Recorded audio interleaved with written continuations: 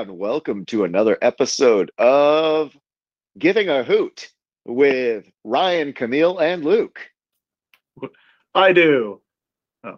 You do? Oh, okay. Yeah. So we've had a couple games. I'm back, by the way. Yeah. Well, I've missed a few I think, recordings. Did you? Because I feel like we haven't one. recorded since before Greenville. Well, Camille and I did 2 in a row with Monica, and then I don't know. I've been just my entire timeline. I just got back from vacation, so my entire timeline is messed up. I went to work today and thought it was Monday, so.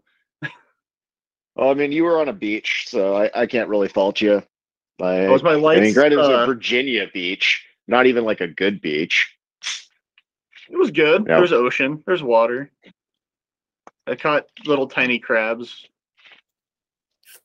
That's Maryland. Maryland's where you get crabs.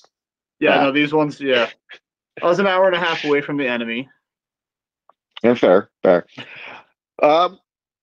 So we've had, I guess, some news. JP made team of the week. Yeah, deservedly. No one made team of the week against Greenville, also deservedly. Oh, yes. And Union Omaha is no longer in the Open Cup. Also deservedly. Okay, let's do a real quick recap of the Greenville game. We have 3. We did not look good. There was a big game on the horizon, and the chemistry was not there. Also, the pitch sucked. Like that pitch was the worst I have seen it in 3 seasons.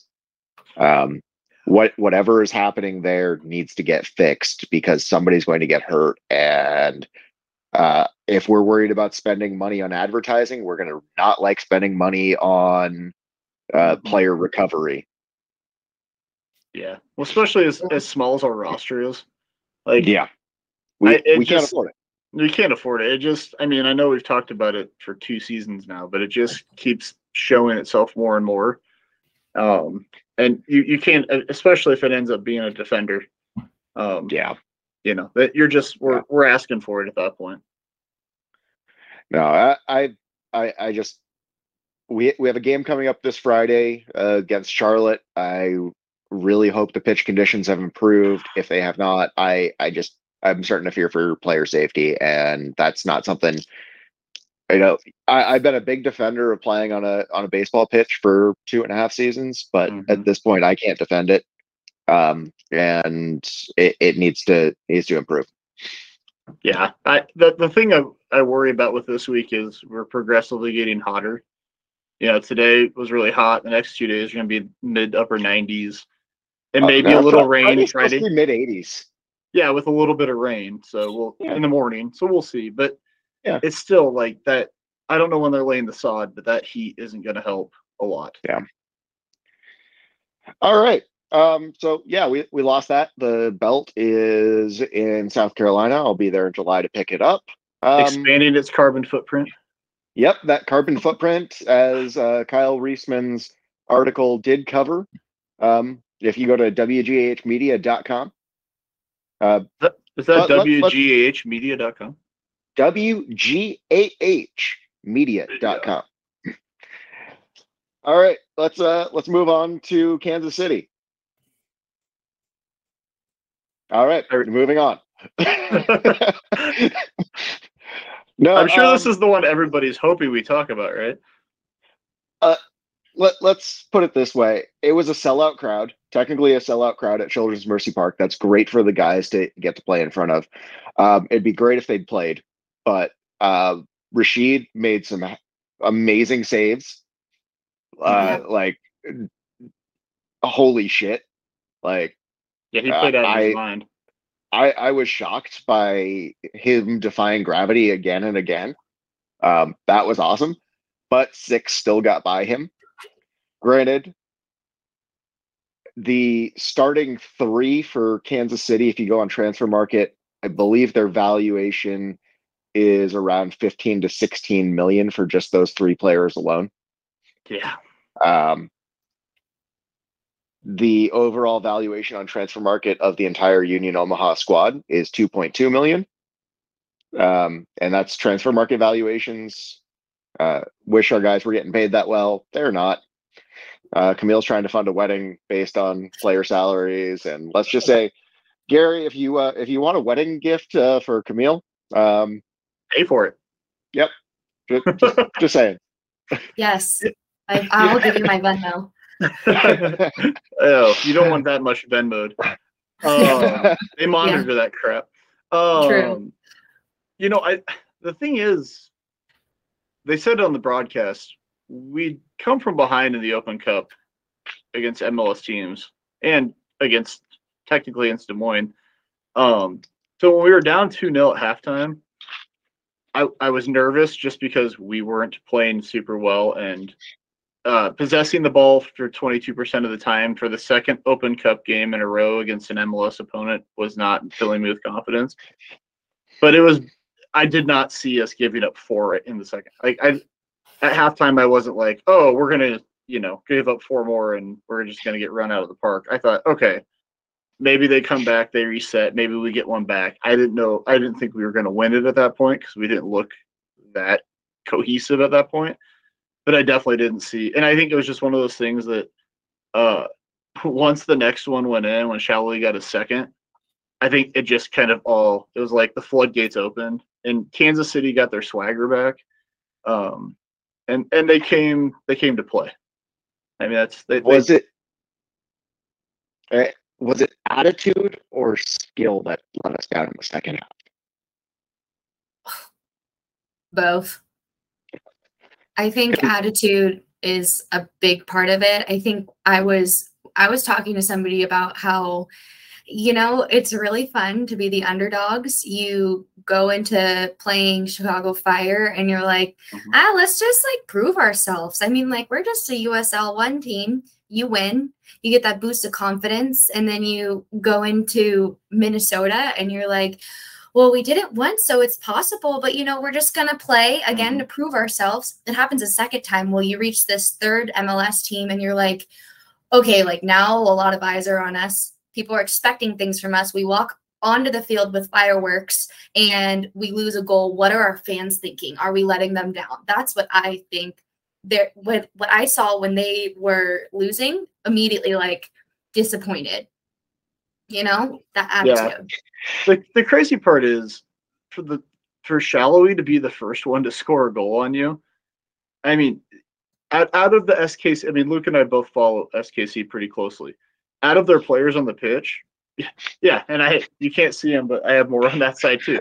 But out of the players on the pitch that night, Johnny Russell and Daniel Shallowy are probably the 2 players that played the best for them consistently.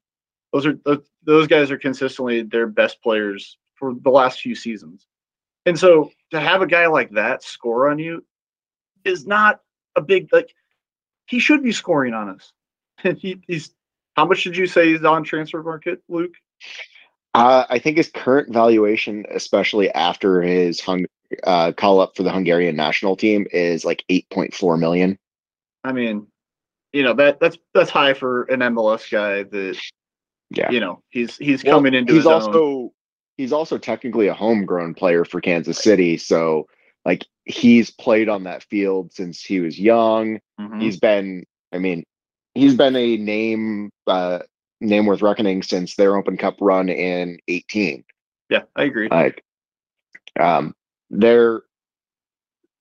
They have guys that have played together longer than our guys have been playing, even with the thought of playing professional. Well, yeah, because Kyrie Shelton scored on us. He's been there for a long time. Right? Kyrie Shelton jumped over to the Bundesliga for, I guess, 2 Bundesliga for a year. Came back when he wasn't getting any playing time after they got promoted. And I think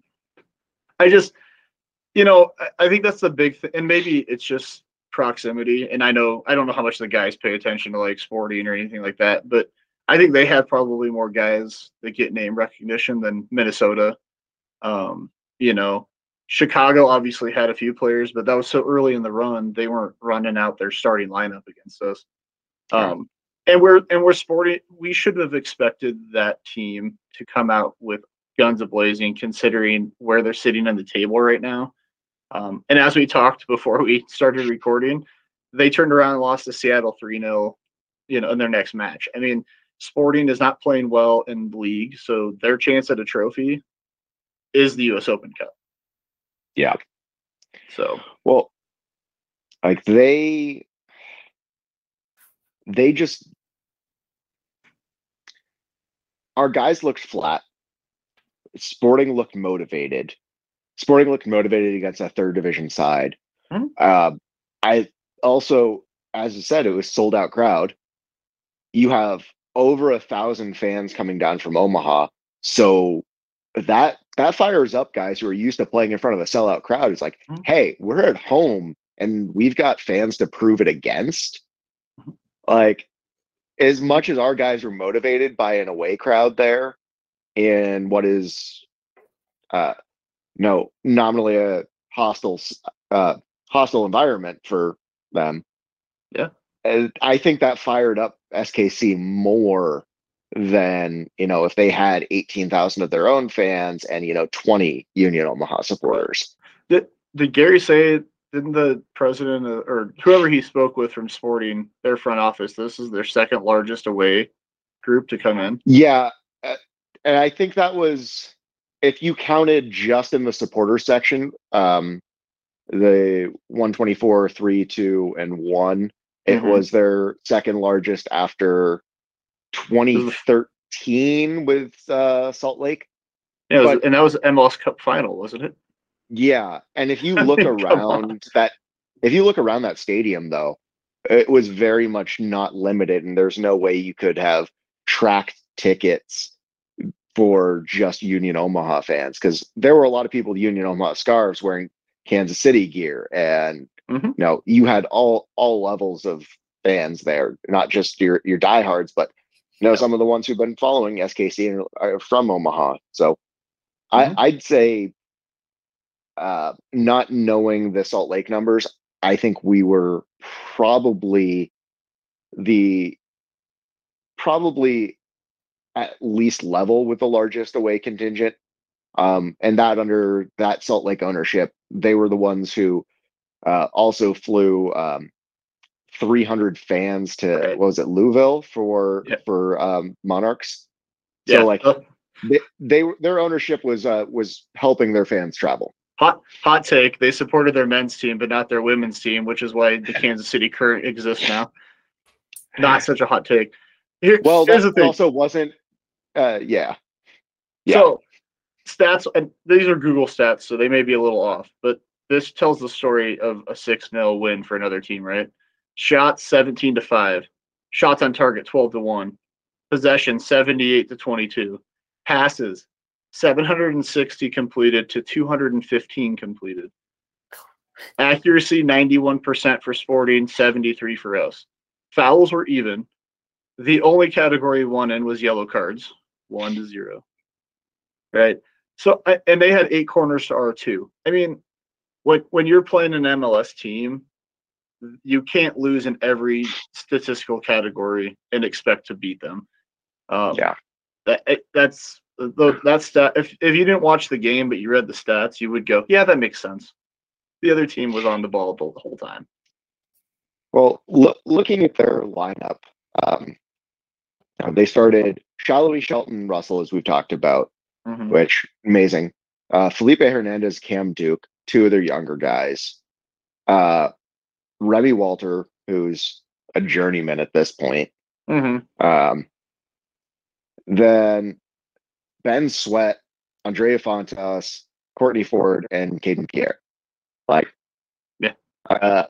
Caden Pierre is probably the lowest valued player out there, but he's still playing for an MLS side.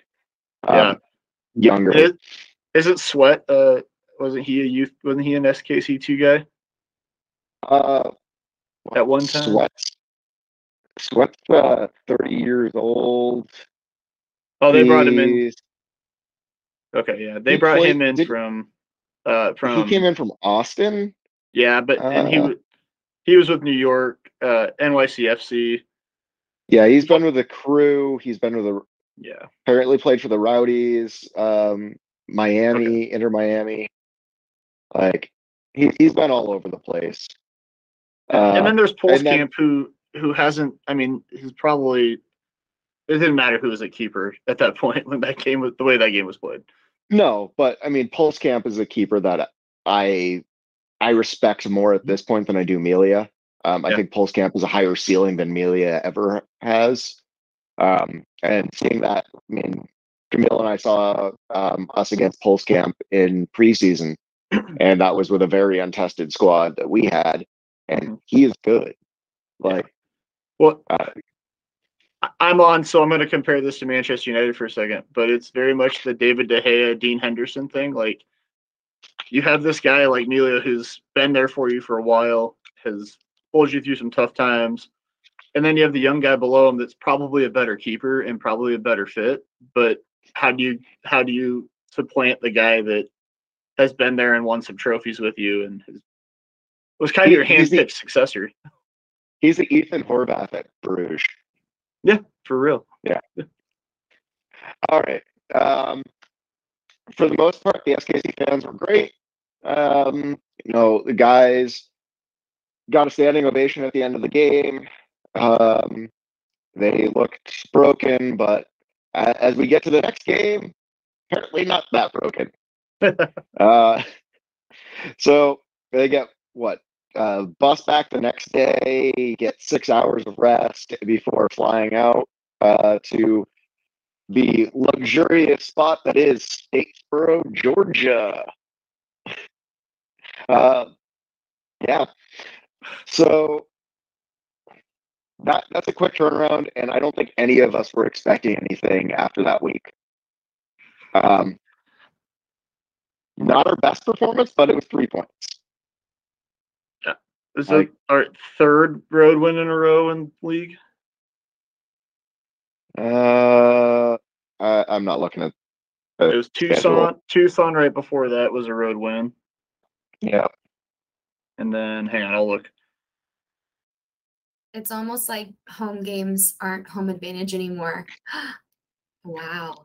Well, as Luke pointed out, That's a hot take. As Luke pointed out prior to the Greenville game, and when I was standing with him on the berm, there were guys on that Greenville squad that have played the same amount or more games on or at Werner Park, or like that was the third game for some of our guys at Werner Park, and also the third game for some Greenville guys, including a final for Greenville. Yes, we beat them pretty handedly, but they were there at a more high pressure situation. Those guys were just as at home as we were in that situation. Right. And honestly, the home games we've had 2 games over 100-degree heat index. That doesn't help on a field you're not accustomed to with poor pitch conditions. As we saw against that Fresno game when we were breaking it down, literally a guy runs to the crease of the pitch and just trips and falls. And we haven't seen the pitch get better from there. So, a crappy pitch isn't even a beneficial thing because we're not practicing on the crappy pitch. So our last 3 away games were Chattanooga 1-0, Tucson 2-1, and then Tormenta 3-2. Even though we scored 4 of those 5 goals. So this game was good for me in that it showed the guys who are able to play a congested schedule. We started a lot of the same guys who played a very tough game on Wednesday, who'd played most of the game the week before. Like 3 tough games in 7 days. Well, 2 tough games and then South Georgia. But that being the third of the 3 games, I think made it tough. players that impressed me, specifically Ryan, obviously JP. He had one hell of a game there. Joe had a consistent, very strong game. Dalton always looks good in Georgia. You know, they not well enough to start for them, but you know. Never. I mean, I think seeing the lineup come out, the first thing I was happy about. So I said to my wife's cousin when the sporting match started and Amir was starting on the back line, I was like, we might be in trouble here just because I know the speed they have on the outside, right? And then they made the change and moved Amir up to midfield, and I think Jay saw it too. So seeing Isaac start, I was happy about that. I know Isaac had the own goal really late in the match, but up to that point, I think Isaac had a really good game. It wasn't a 10 out of 10 performance or anything, but it was a solid defensive effort. He played his game pretty well. I think Kevin getting. Go ahead. My biggest thing on the own goal there, he conceded the foul that then gave them the opportunity for the own goal, and you know it's tough there, but I think Jay said it best. That should have been a 4-1 game. Yeah, I also, it blows my mind, and it happens at every level. The number of defenders that when they're trying to head clearances, snap their head back towards their own goal versus trying to whip it a different way. Like, if Shido's there, I think it's a different story than Kevin being there. And that's not to say Kevin had a bad match. I just think that Kevin wasn't expecting Isaac to try and knot it backwards or put to the side. And I think it was just the way it glanced off his head. It could have gone a little bit to the left and gone out for a corner, or when it happened to go into the goal. Well, so. I think that boils down to, again, Rashid's more comfortable in that back line. He's more comfortable leading the guys. Has been doing that most of the games where these guys have been playing at this point. And he's done that for 2 seasons before this. Yeah. So I feel like he's more comfortable calling it out, where Kevin had some great saves. Kevin had a great game. But no, that is just one of those things where I think if Kevin had more games under his belt, it would have been more comfortable calling out where everybody needed to be and would have avoided that. This is how much people are just used to Shido being back there. My folks watch mostly games on ESPN Plus, and my dad started the game late, and he texted me. He's like, "Is there something wrong with Nuhu?" And I was like, "No, I'm pretty sure they're just rotating Kevin in. Rashid's had a lot of games. They're just trying to get Kevin some playing time too." And my dad's like, "Oh, okay, good." But it's just, he's become such a fixture back there that even kind of casual fans like my parents are like, "Wait a second, what's wrong with the number 1 keeper? Why isn't he back there?" I'm like, he's good, don't worry. He's one of 3 players we've kept from year 1. Yeah. And honestly, Dalton out there for full 90. Like that. Dalton is good at leading the back line at this point. Him and Alex as center backs, that looks good. That looks solid every time. Ryan's responding well. Isaac's responding well. Like that feels like a cohesive back line there. Yeah. The midfield hurt when JP came off. Oh. Yeah, I think it's important for him to be in there. Yeah, and I understand why he had to. Like, he had a hell of a game. He's been playing through some knocks, through some injuries this season, but it wasn't even because of his goal scoring as much as I just felt that without JP on there, there just wasn't the cohesiveness. There wasn't the confidence. Like Connor's good at leading, but JP just brings, he's going to get fiery if something goes wrong, which, probably one of the reasons why he got subbed off. having that yellow. Yeah. Which I remind me to come back to the yellow. But when he's out there, he's bringing that passion. He's bringing that just like, and at the same time, just calm. He knows what he's doing. He's confident in what he's doing. He's done this. He understands Jay's style, and he's willing. He's leading, showing Jay's style because he started his first professional game was under Jay, Right. and being able to go through that. And our midfield is the least experienced section we have, and having him there, just in my opinion, it's a huge boon. I think. Oh, sorry, Luke. I think no matter what, the importance of having an experienced player who knows the style of play that the coach expects in the midfield is very important. And not only does JP have a good view of the offensive aspect, but Jay is very defensive. He has a very defensive mindset. And when you think about JP, he's always running back. He knows where to be. And sometimes when he's not on, that is lacking, and it can hurt us. Well, I think Connor and JP really complement each other well too. Definitely. With their skill sets. And I think Connor also, because he's played with JP a full season and he knows what he's capable of, I think he fully trusts JP. And so Connor can settle and play his game and be the captain, versus if somebody else is there, he's more worried, okay, is that person going to be, if I push forward, is that person going to fall back and cover me? Where he knows JP is willing to do that, right. Where and just as much when JP goes forward, we know Connor's willing to fall back, Well, hasn't JP been getting the armband when the couple times Connor was subbed off? Yes. And I think that is telling enough there. But absolutely. But fun fact, before every game, there's how many of this thing is going to happen in the game? Lower or higher? And it was 3.5 yellow cards.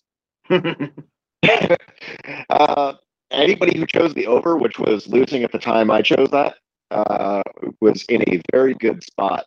And as Kyle's data dive said, the first time in a game we've ever played, or in the same season, where the same team has gotten red cards in multiple games against us. And I think the first time in the league, the same player has gotten red cards in multiple games against the same team. Phelps getting a red card in both games we played against him so far. Granted, double yellow, and I think the first one was also a double yellow. Yeah. But very physical.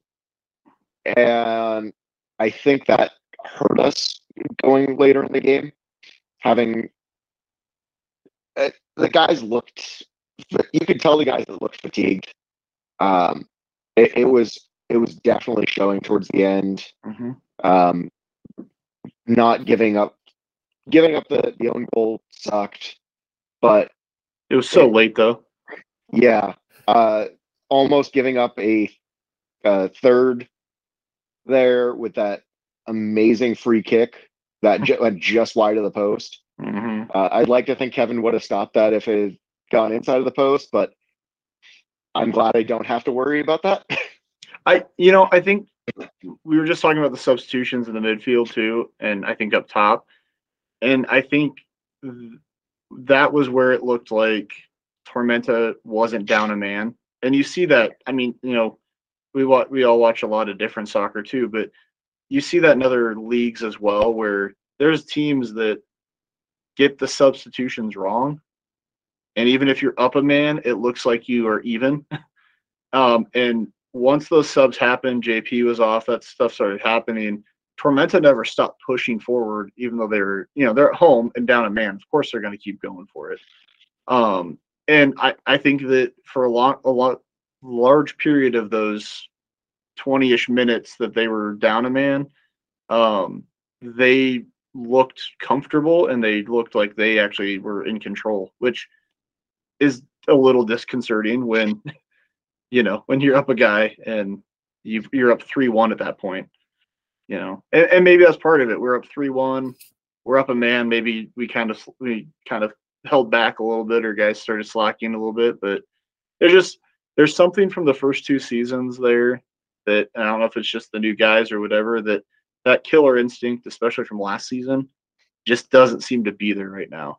Of, hey, it's 3-1, instead of holding on and resting our laurels, being up 3-1 on the road, let's go get 4 or 5. And that's the thing that we're missing right now, is somebody that just wants to go. And JP was the guy that last weekend that wanted to go get more. And it's okay. He needs to be subbed off. We can't push him. We got a lot of season left. But we don't have guys that are coming in pushing for number 4 or number 5. And that's what we need. What I would love to see, sorry again. Nope. What I would love to see is more than one person on the field pushing for that. I think that's where we get caught, is you have one person who suddenly just has a spark and is like, let's go. And then there's nobody there to back them. Right.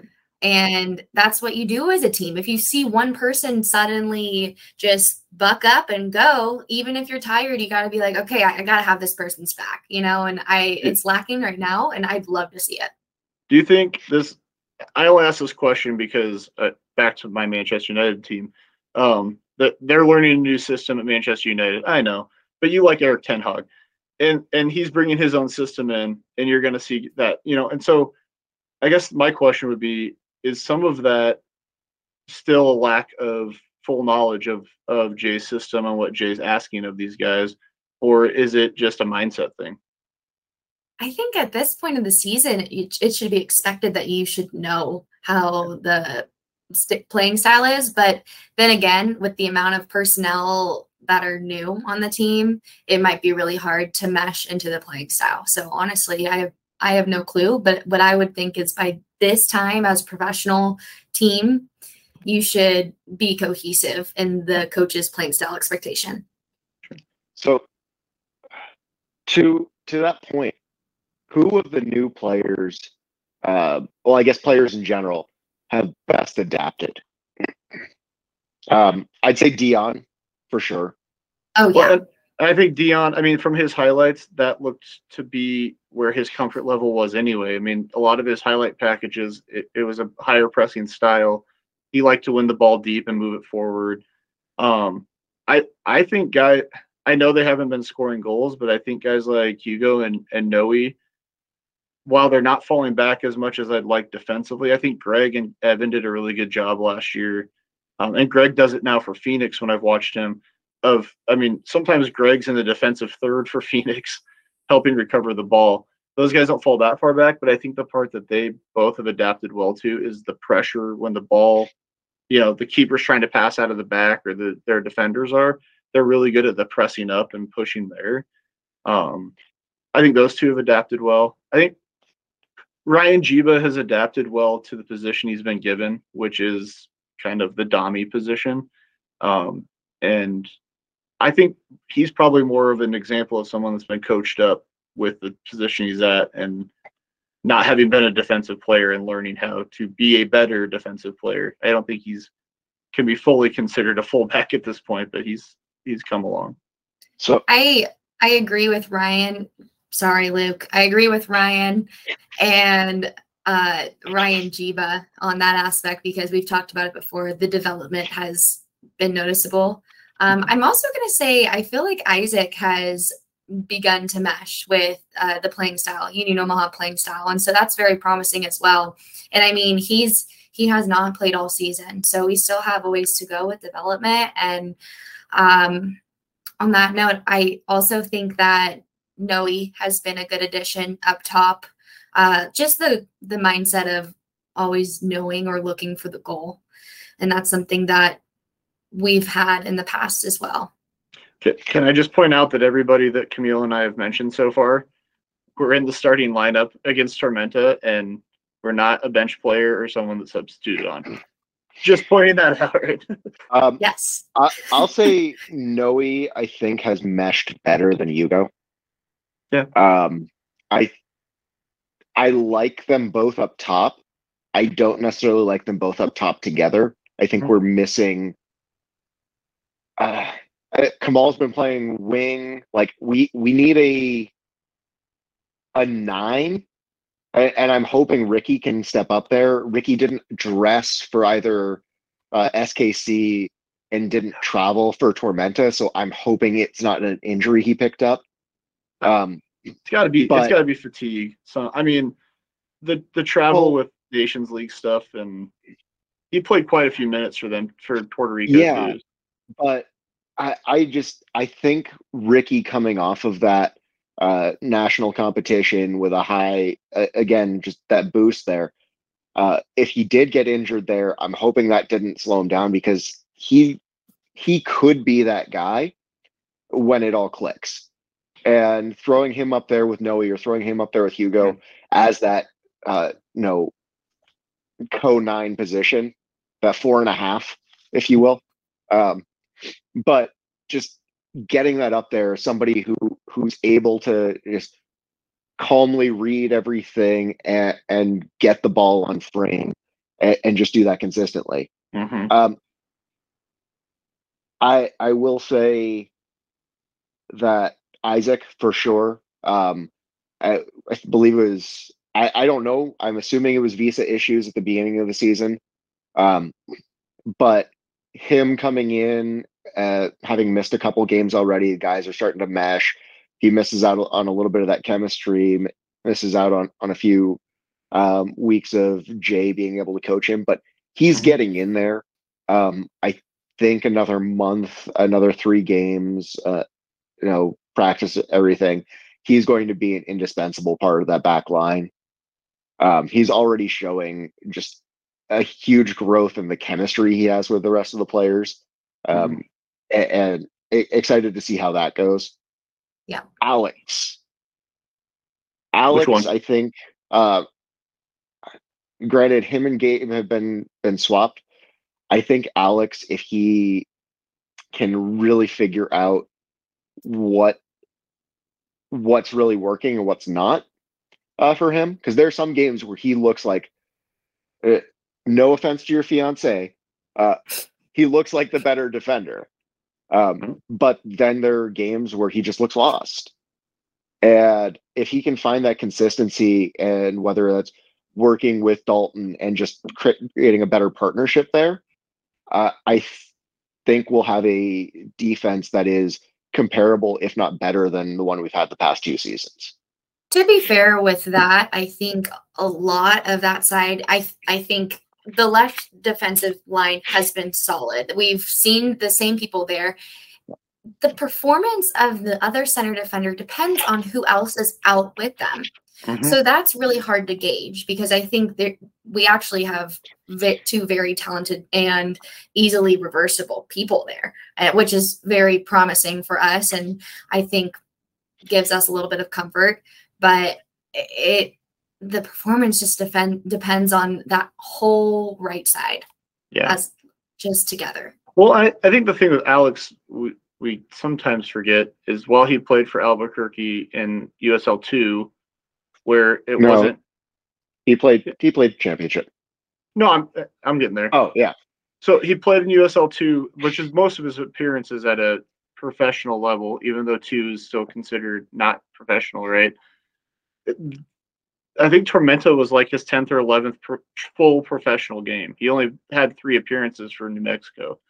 So while we have a guy that appears to have a lot of appearances, he's really only played at that level 11 times or whatever, versus, Dalton, had quite a few starts, and it's his 3rd season. And, I think that's with Gabe too. We just have guys that are there that's probably why Alex looks lost sometimes, is because he's still learning the speed of the game at times.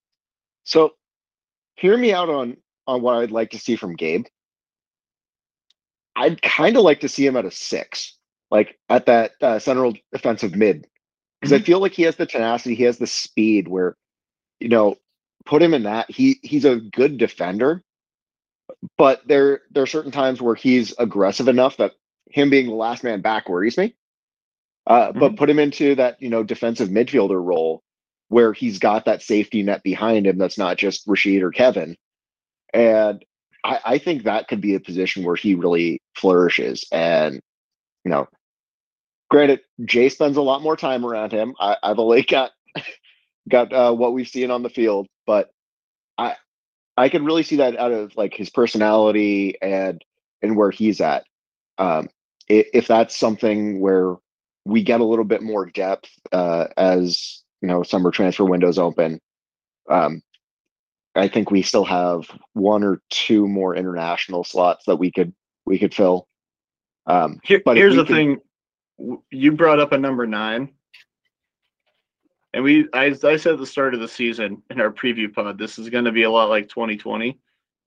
And what did you get? I mean, I wasn't on the pod in 2020, but what did we talk about a lot on the berm? What did you guys talk a lot about? We don't have a true out and out striker. We don't have a true number 9. I think Noe can get there. Yeah. Yeah, but that's why we brought Greg Hurston, right? I mean, yeah. You bring Greg in, that finishes Evan. Mm-hmm. And then they both open up. That's where, I think the initial thought of bringing in Ricky was having another already finished striker there. And I think Ricky can be there if he stays healthy and keeps his confidence up. I mean, we all know what he can do. We saw that in Nations League. Like, he's there. It just needs to convert to club play. Getting as far as like versus 2020, I think we had the potential for a 9 that would have worked. And right now they're recovering from an ACL.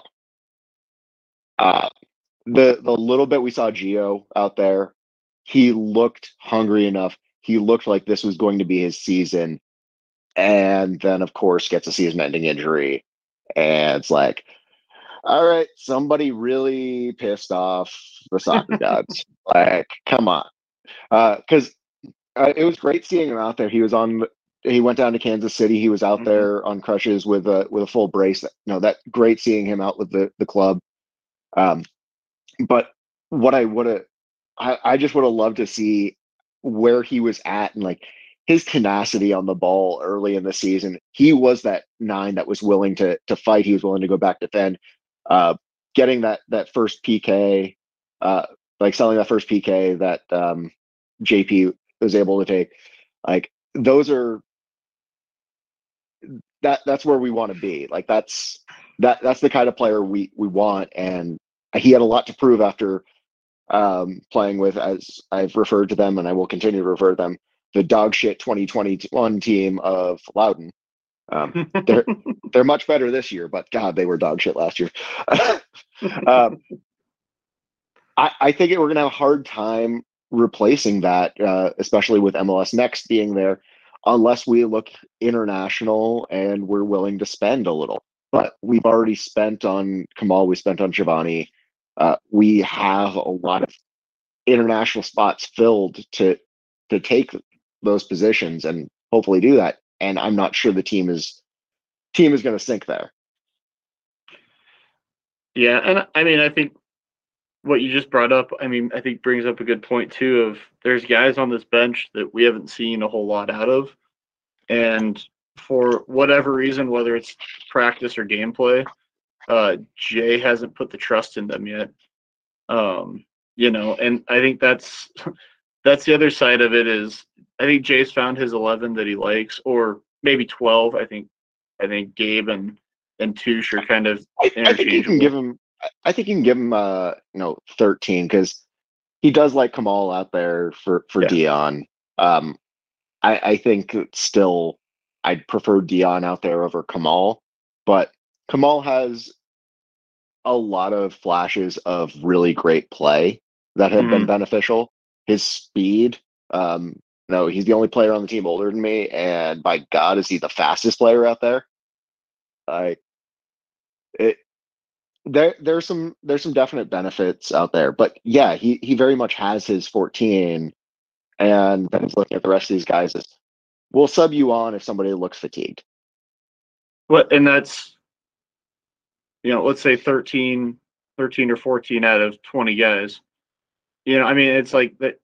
But that's where it also reminds me of 2020 sometimes. Of we had a handful of guys that it was kind of one of those, I have to sub you on because I don't have anybody else to put on, but not because I trust you type thing. I think 5 subs against Tormenta was a lot of, hey, you guys have played a lot of minutes this starting lineup, and I need to get some other guys on to just rotate some guys out. 6 subs. Yeah. Oh, 6, yes, with our concussion sub.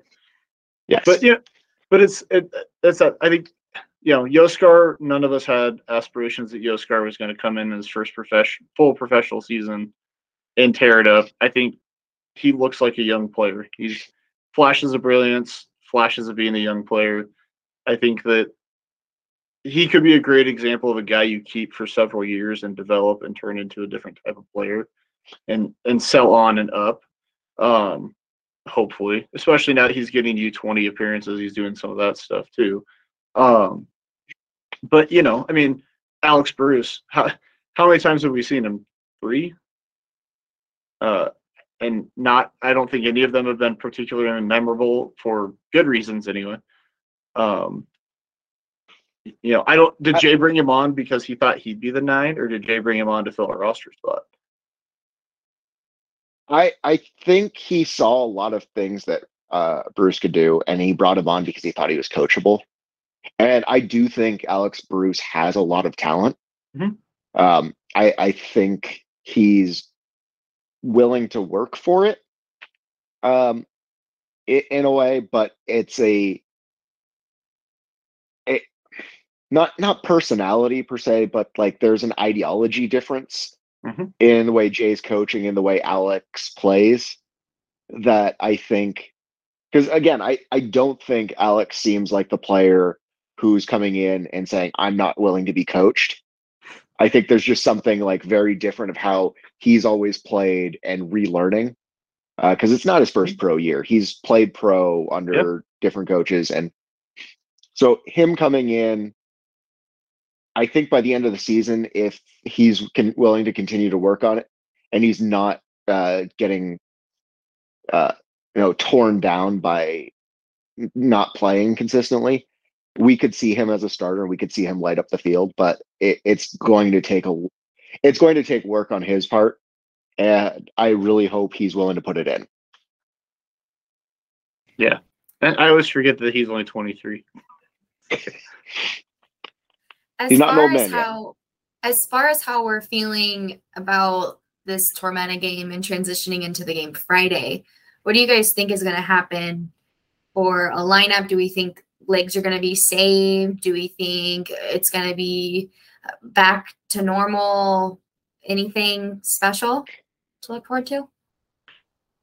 6 days rest. Well, 5 days rest because 1 day was travel. Weather's going to be mid 80s. It's going to have rained that morning, so humidity might be a factor. I think if everybody's been able to get their rest, nobody picks up knocks, I think we see as close to the optimal 11 that we'll get.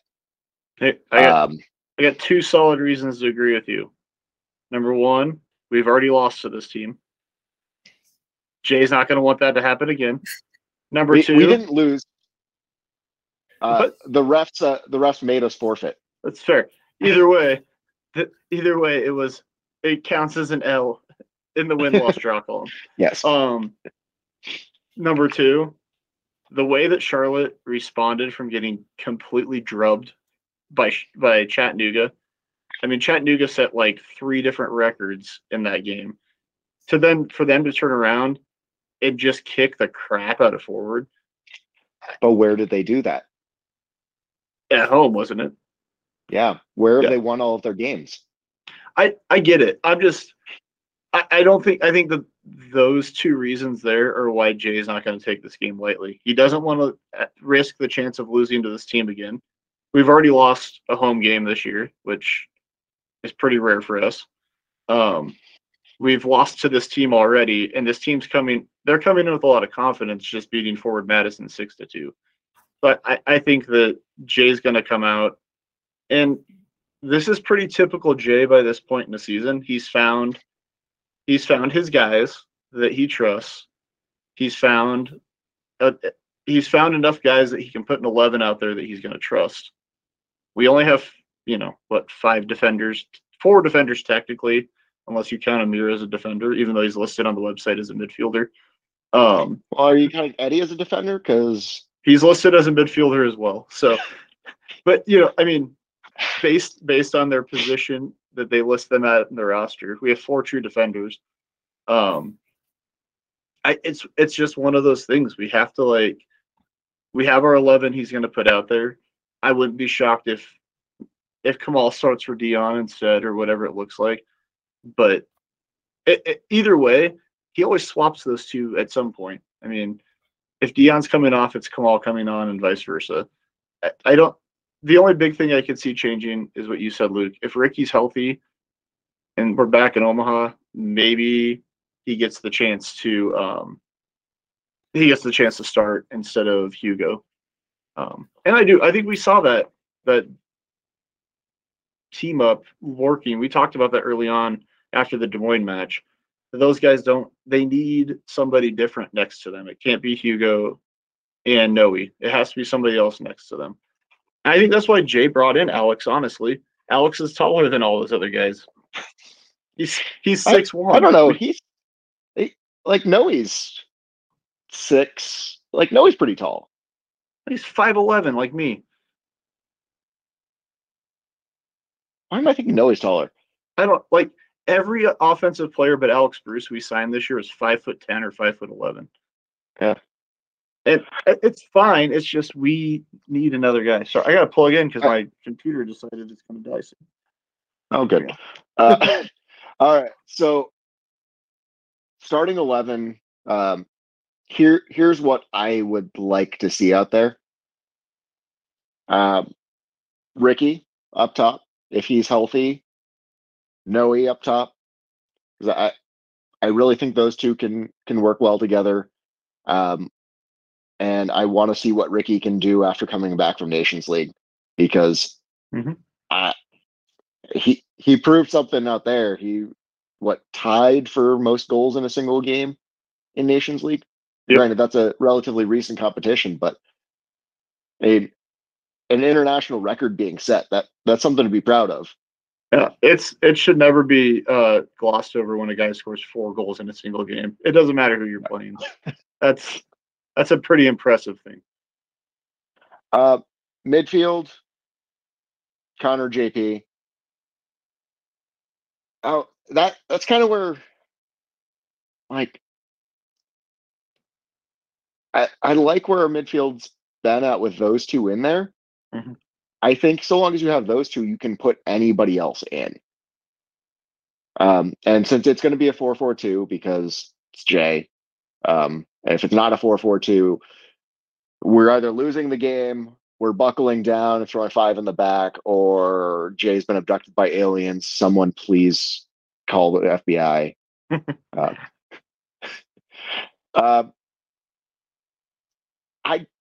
I'd kind of like to see Yoskar get the start. I think when he came on, he brought in a level of physicality that I haven't seen from him against Tormenta. And he's been doing that more and more. He's willing to go into challenges where he knows a year ago he would have been getting beat at, but he's making a lot of good plays there.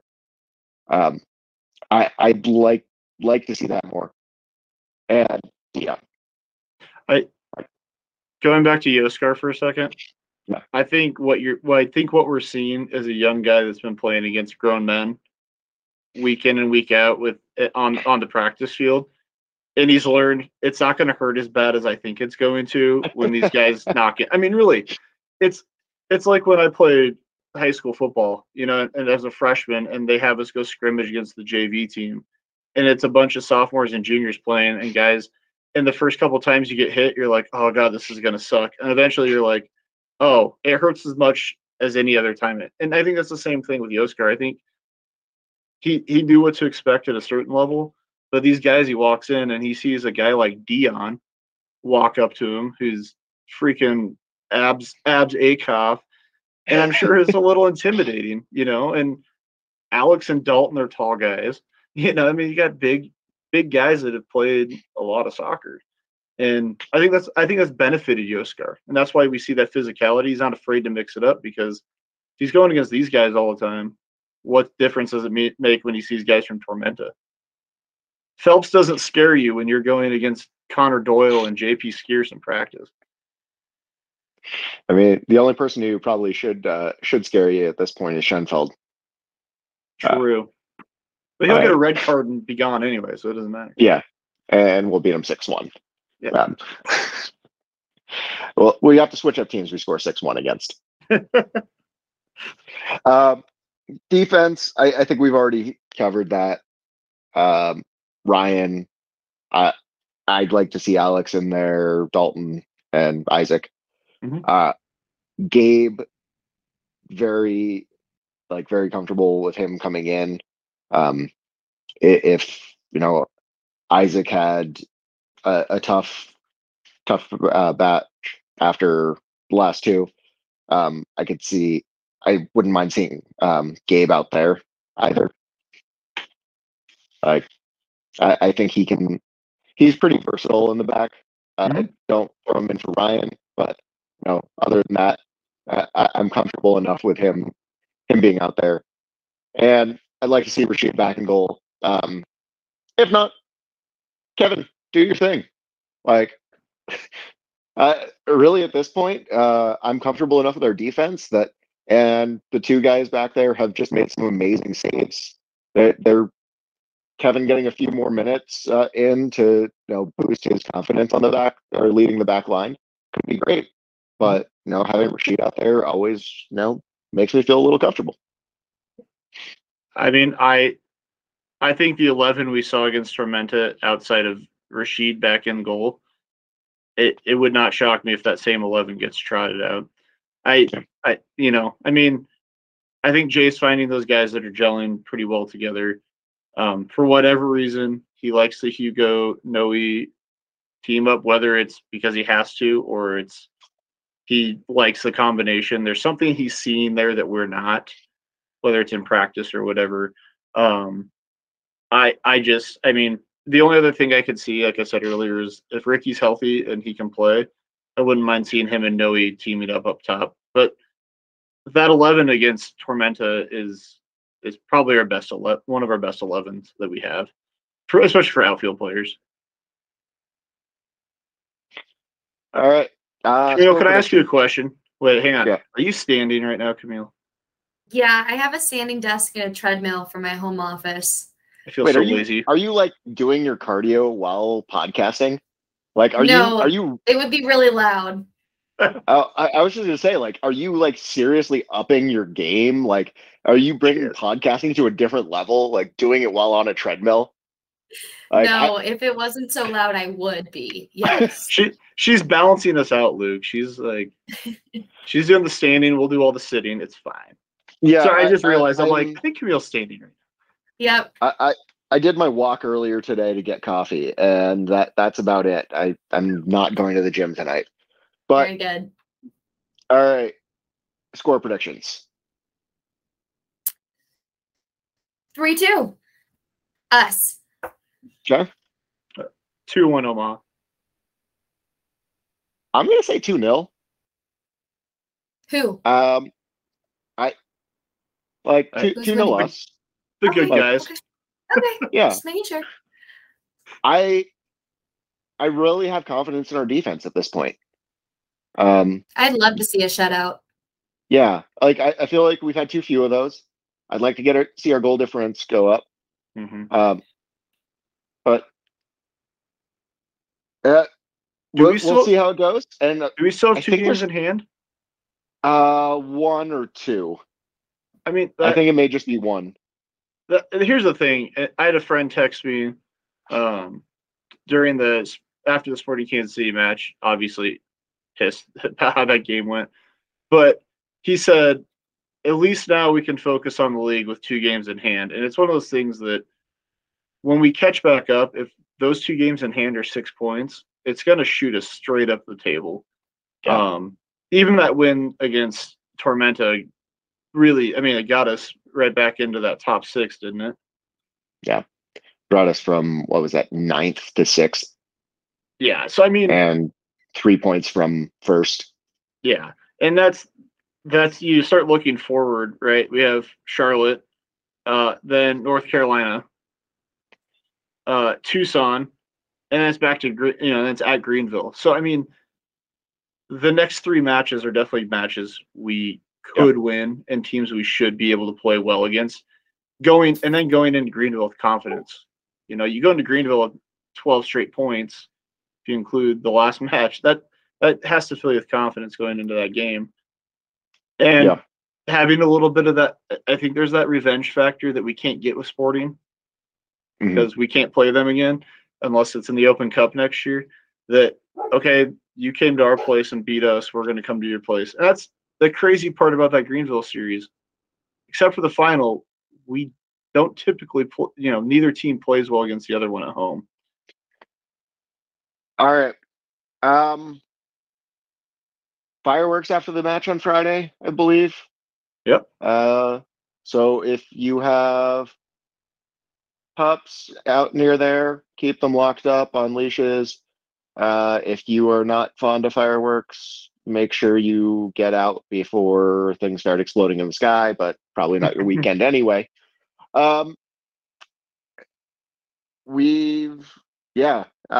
Starting to get more into a home cadence. That'll be nice to see. But other than that, I just have one question left for you guys. Who gives a hoot? We do.